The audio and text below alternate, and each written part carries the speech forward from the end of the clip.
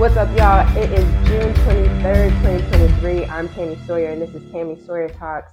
We're bringing you a fresh perspective on the news every Friday morning, where I'll be covering what's going on nationally from my perspective as a Black Southern woman representing Memphis, Tennessee. I'll also be diving in some Southern news and some Memphis, Tennessee news, so you'll get to learn a lot more about me and about the South.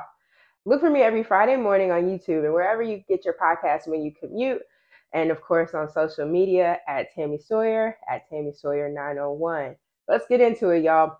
So earlier this week, I tweeted that my apocalypse meter is on orange. That's one level away from a red alert, ladies.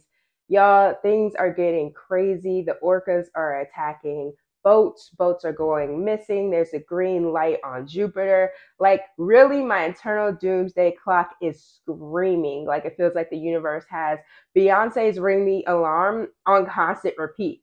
But it's like, makes me want to focus more on what's happening here, right? Like what's happening at home.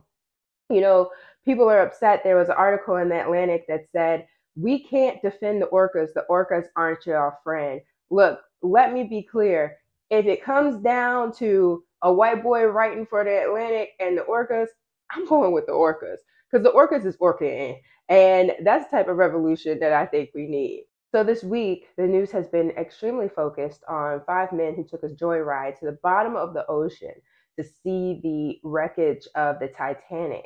And in true Black Mirror fashion, this did not end well. I want to say rest in peace and my condolences to the families of those 5 men, especially the 19-year-old. But a lot of people are saying, hey, we have spent a lot of time, a lot of money, and a lot of capital on the news that covering the loss of these 5 lives, while right here at home in the United States, 200,000 people are currently without power in Tulsa, Oklahoma. And this has not made national news because it's not as exciting as a vessel looking for the Titanic going missing. But it is as, if not more, extremely concerning. Currently, 200,000 people are without power in Tulsa, Oklahoma.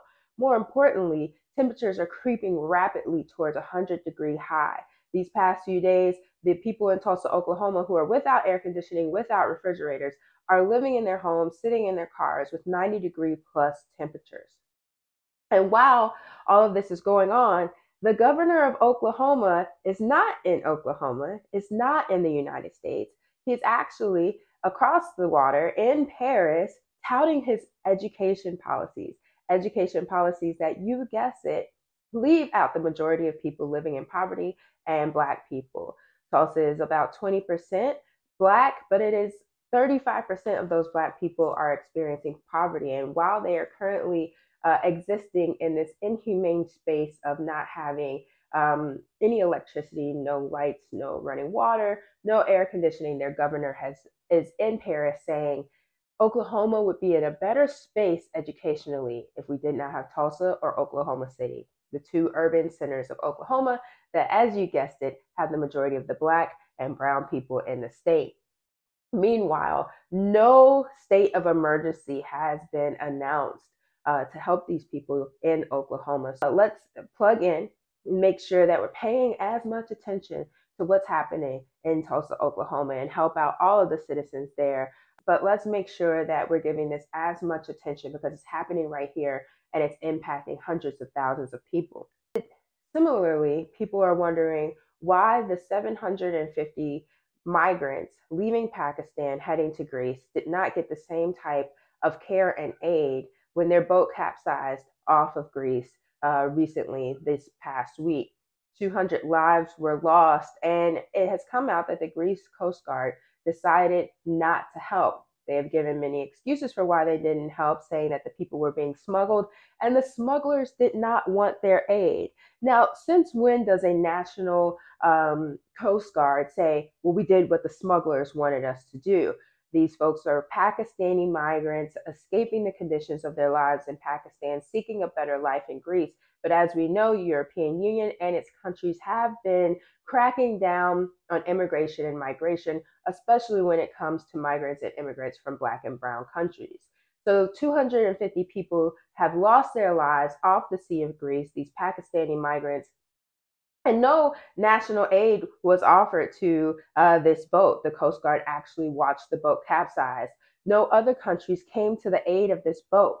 Meanwhile, with the 5 men lost in Ocean Gate, several countries lent the aid of their navy, and they did so rapidly. And it's just interesting because to me, the question is: was this about a difference of race, a difference of religion, a difference of wealth, or all of the above?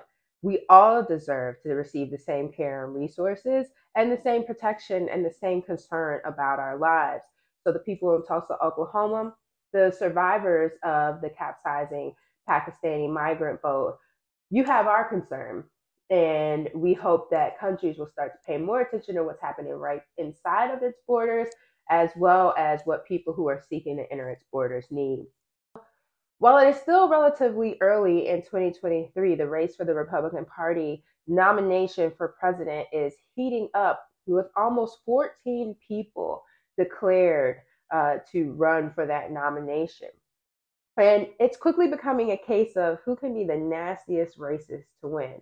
Whether you are Tim Scott saying that racism no longer exists in this country, or you are Nikki Haley supporting the Confederacy and attacking President Obama at every chance you get, or you are Ron DeSantis, who said yesterday that the majority Black NBA is full of freaks of nature who don't use their minds to think as much as the mostly white baseball league. And of course, Donald Trump, and who knows what he said. He could have probably just said something 5 seconds ago about Black people, and I wouldn't be surprised. I would hope that with 14 people declared to run for the Republican nomination, somebody would be running to bring some justice, to bring some reality to the party. But it seems that they're all fighting to see who can just be much more white supremacist and gross than Donald Trump. People are questioning why so many people are running for the Republican nomination. But when you think about how much attention it's getting, why wouldn't you? Whether you get the nomination or not, your name is now in the middle of this platform. You're being mentioned with Donald Trump. You're being mentioned with Ron DeSantis.